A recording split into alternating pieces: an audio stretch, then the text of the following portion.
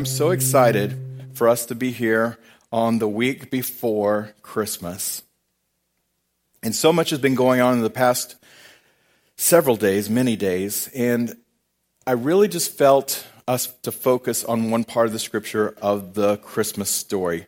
If you have your Bible, you can turn with me to Luke chapter 1, verse 26, reading out of the NASB. It says, "Now in the 6th month, the angel Gabriel was sent from God to a city in Galilee called Nazareth." So you guys know the story. This is where God is letting the whole world kind of know, now's the time, this is what's going on, this is the appropriate time.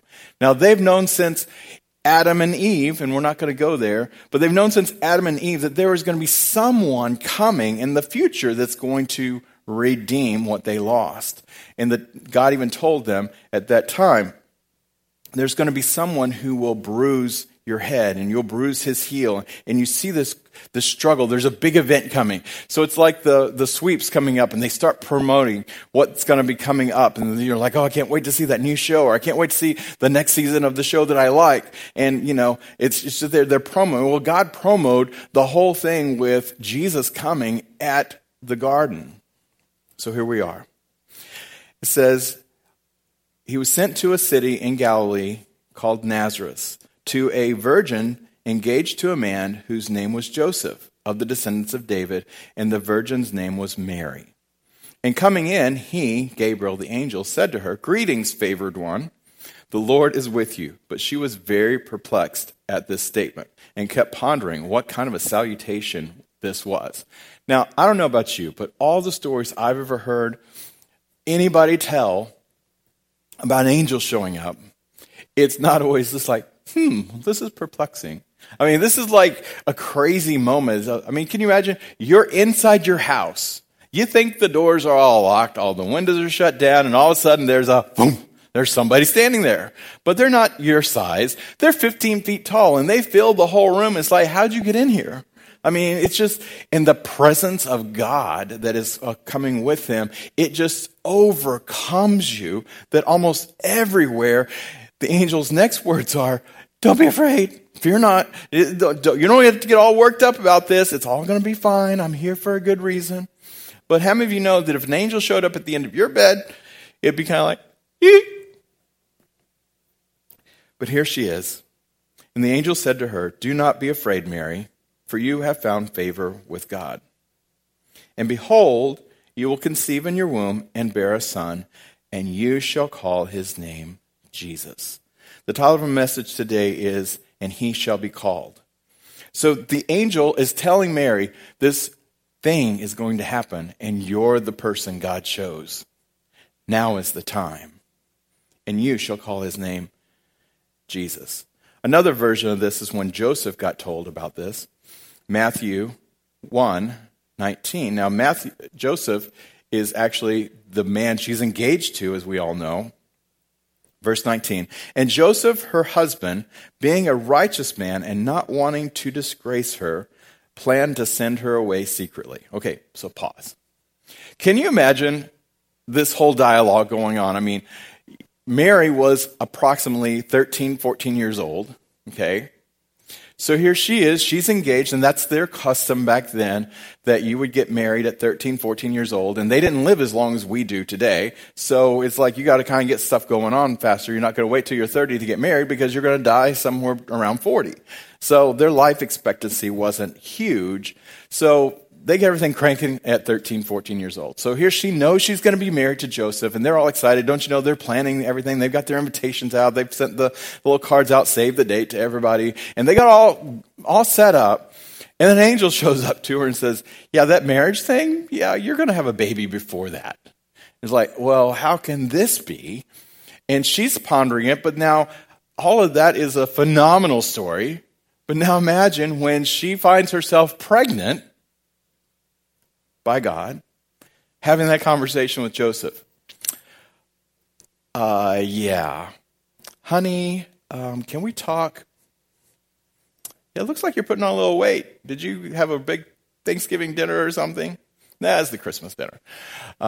Sorry. Yeah, I have to tell you something. I'm pregnant and it's by God. Now, I want to suggest to you that probably didn't fly any easier then than it would be today. Okay? If my 14-year-old daughter, thankfully I don't have a 14-year-old daughter anymore, they're all older than that, but if my 14-year-old daughter came to me and said, Daddy, I'm pregnant and it's by Jesus, not by Jesus, by God, I'd be like, no. Can you imagine the stress and the anxiety of going on inside of her of now she's going to be publicly shamed. And even though she knows that God says, you found favor with me, everybody else is not going to be celebrating that favor, which indeed they didn't. But her telling Joseph all of this. Joseph, being a righteous man, he didn't want to disgrace her, and he planned to send her away secretly. See, he didn't buy it either. He's like, I don't know how you're pregnant, but I want to live a godly life. I want to not have you stoned to death, which was a right that he had if she was found pregnant. I want to just let you be sent away to a far-off place that nobody will know what's going on, and we'll just kind of, act like this didn't happen. Verse 20, but when he was considering this, behold, an angel of the Lord appeared to him in a dream, saying, Joseph, son of David, do not be afraid to take Mary for your wife. For the child who has been conceived in her is of the Holy Spirit. And she will bear a son, and you shall call his name Jesus. For he will save his people from their sins. And the angel left. Now, can you imagine that whole thing? Here he is pondering. He's like, what am I going to do? What am I going to do? The easy thing was for her to just exit stage left and just, act like nothing ever happened. But now God's saying, no, I want you to take her. Well, now it looks like they're the ones who are in a ungodly, immoral relationship because now she's pregnant. He's staying with her. He didn't have her stoned to death. See, the interesting thing for me in this as I was studying this is God still honored Joseph even though he had nothing to do with this. Isn't that cool? God could have said, hey, Mary, it's all with you, and you're the chosen one, and we're going to start this path, just kick it off with Joseph, and, you're going to be the Virgin Mary. There's going to be all this stuff going on. But God honored Joseph, and he honors families, and he wanted a family unit. Even though Joseph wasn't Jesus' daddy, he wanted a father in the home. Whole other story. They can go on there. But there's something about the name Jesus. I want to tell you a story that when we were in Florida, right after Lenore and I'd been married, Andrew was barely born. He's a baby. And I like to walk and pray. That's my thing. If I just have to sit in a seat and pray, I will fall asleep. Early morning prayer at Bible college at 5 o'clock in the morning for that prayer and fasting class that we had to take for a whole semester, I would go to the library chapel and I'd crawl under the pews and I would seek the Lord.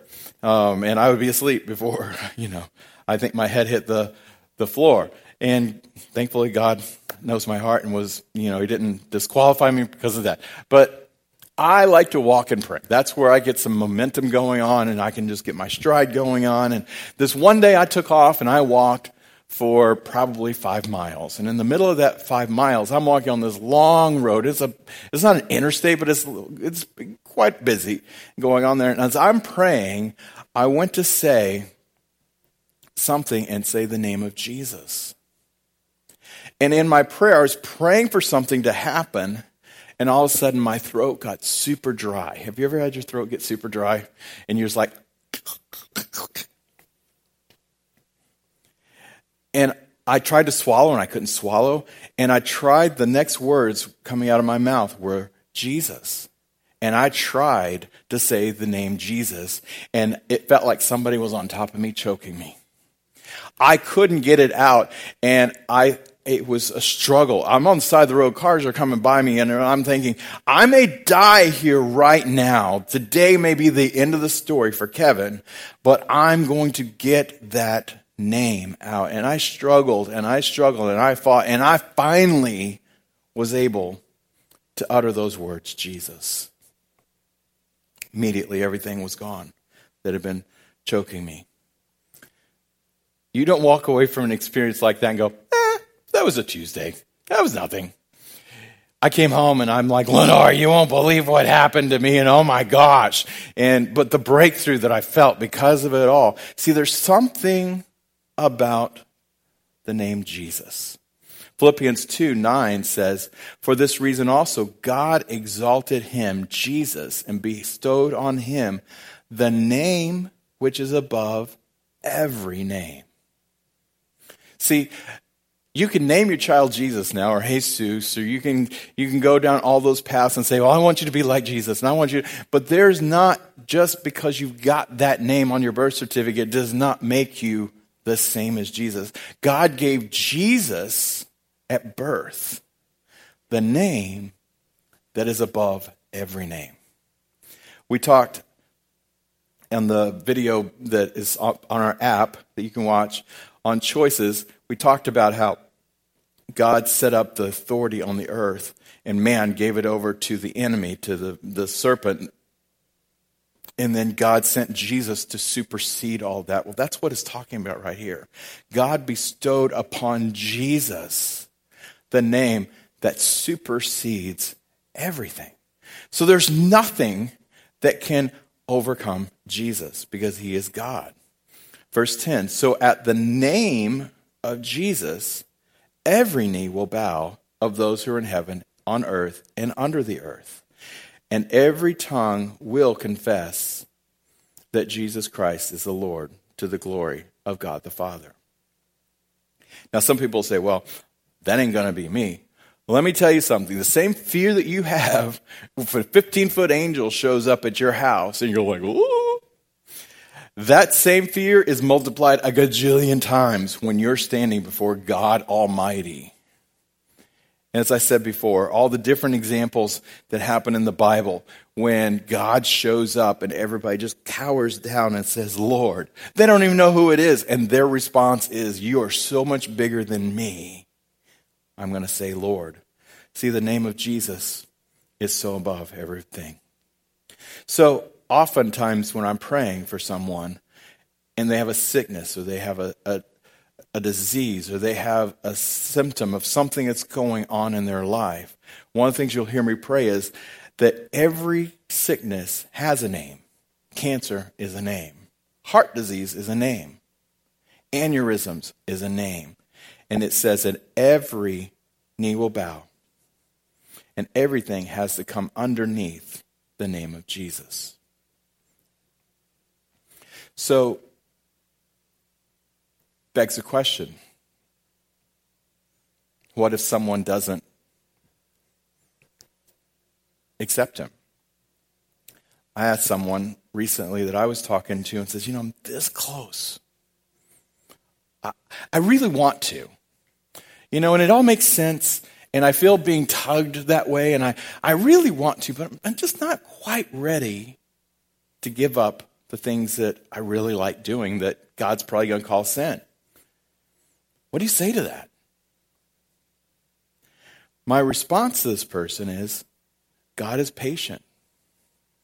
But what if something happens before you get around to being ready? Is that going to be enough time? I had 2 major events happen in the last 2 weeks. One of my friends,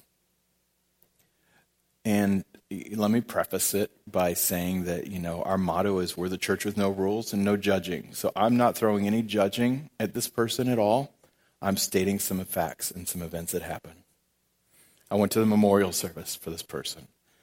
And I loved her. I loved her daughter, the whole scenario, but this is the situation she found herself in. It was her birthday party, and they went and celebrated, and they celebrated a lot. And, of course, they stopped celebrations at 2 o'clock, if you're following what I'm saying.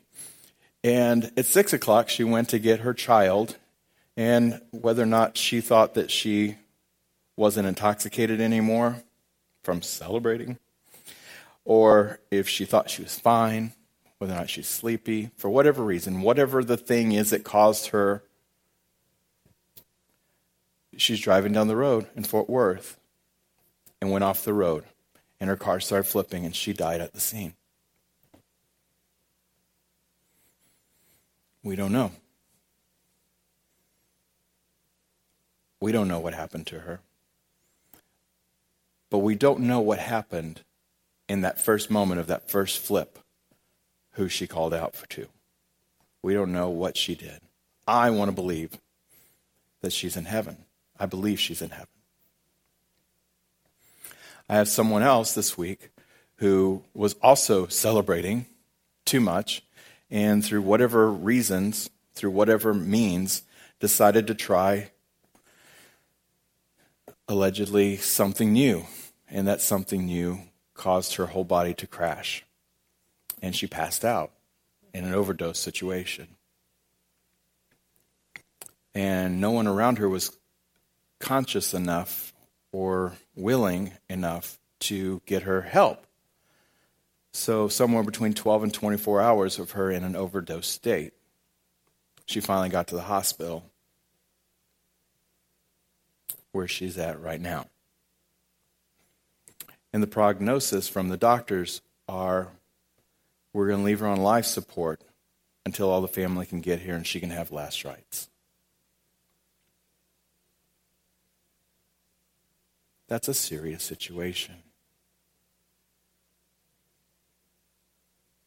And I don't know where she's at in making a decision. I want us to look at another scripture in Matthew 14, verse 22. Jesus had just performed the great miracle that we've all heard about, where there's 5,000 men, probably as many women, and then children. So around 12,000 people are out there watching him and listening to him, and they're all hungry. And now the night's dropping, and the disciples are like, hey, we got to feed these people because they've been here all day. What are we going to do? Let's just send them away so it's not our problem. And Jesus says, no, what you have. And he feeds the 5,000, right? It's actually probably closer to 12, 13, 14,000. But Jesus feeds all those people. We know the story. With 2 loaves and some fish. Okay, so not enough. It was one person's lunch, and he multiplied it enough that everybody had it, and they actually had 12 baskets left over. So it's a great miracle. Right after that, we pick this up in verse 22 of Matthew 14. Immediately he made his disciples get into the boat and go with him to the other side while he dismissed the crowds. And after he had dismissed the crowds, he went up into the mountain by himself to pray. And when evening had come, he was there alone. But the boat by this time was a long way from land, beaten by the waves, for the wind was against them. Another version of this story that we see.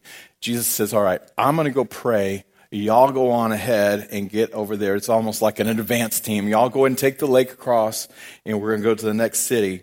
But I'm going to go and pray, and I'll catch the next one, or whatever, however it would be. So all the disciples are in this boat. Now, a reminder, put yourself in the Bible, that the disciples are fishermen. So they've grown up since they were this high on a boat.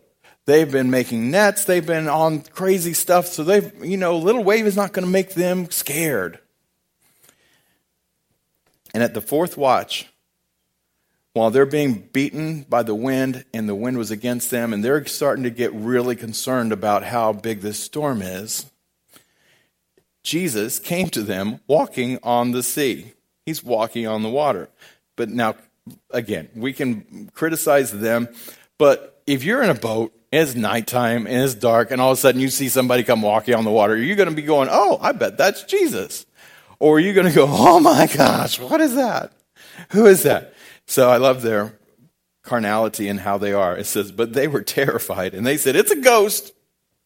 And they cried out in fear. Ah! Can't you see them? Hey, I'd be right there with them. I just like, yee! How far down deep inside this thing can I go?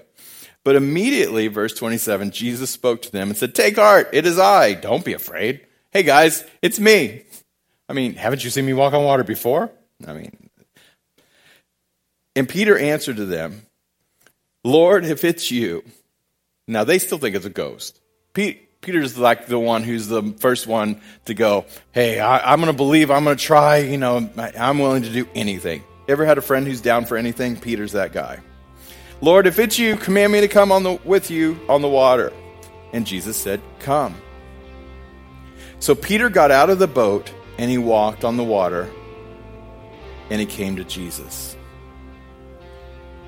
But when he saw the wind, he was afraid and he began to sink. And he cried out, Lord, save me. And Jesus immediately reached out his hand and took a hold of him and saved him. I brought us to that scripture. It's a great understanding of Jesus is not bound by time or space or anything. But more importantly of everything is that last part that Peter says, hey, I'm willing to get out of the boat. Lord, if you bid me to come, I'm willing to go. So it has so many different layers for me. For us with this church, this plant, felt like it was time to get out of our living room. It was time to take the next step. And the water is kind of shaky, and the storms are rising, and the water's lapping up against our feet, it says in another version of this. Can you imagine being out on the water and you've never seen anybody walk on water? Now you're out there with them, and all of a sudden you feel the water like smacking you on the legs and be like, bah!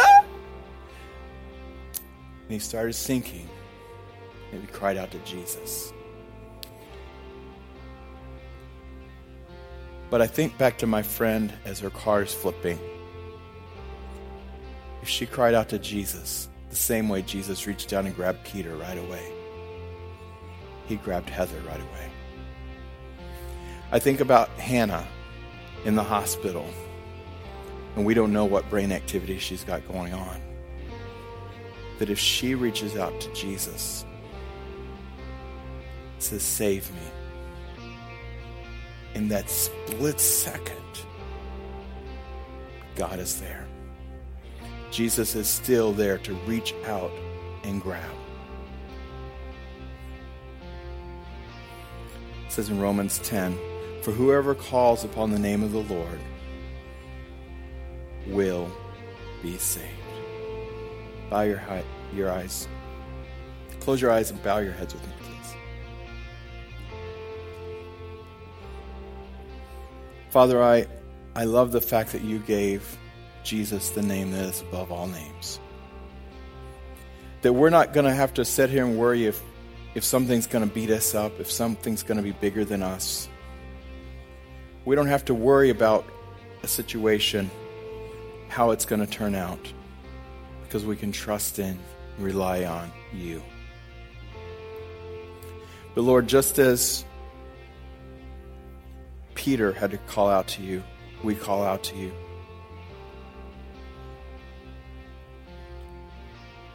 And we say, Jesus, save us. So right now, where you find yourself, sitting in these chairs, listening to us online, watching the video, regardless of where you are,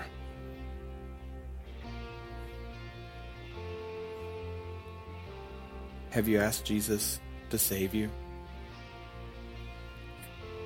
The last scripture we read says that whoever will call upon the name of the Lord will be saved. There's no qualifications for it. There's nothing you had to have done right. There's nothing you could do to make it right. But it says we need to call upon the name of the Lord. So if that's you today, and you need to call out to Jesus to save you, or maybe you've walked away from him and you want to come back, just want you to raise your hand and let us know. And I want you to pray this prayer with us. Father in heaven, thank you for giving Jesus the name that's above every name. I choose to call out and ask him to save me. I accept what he did for me. And I acknowledge that Jesus is the Son of God. I ask you to come into my life and help me learn how to run my life. and I give it all to you. In Jesus' name. Amen.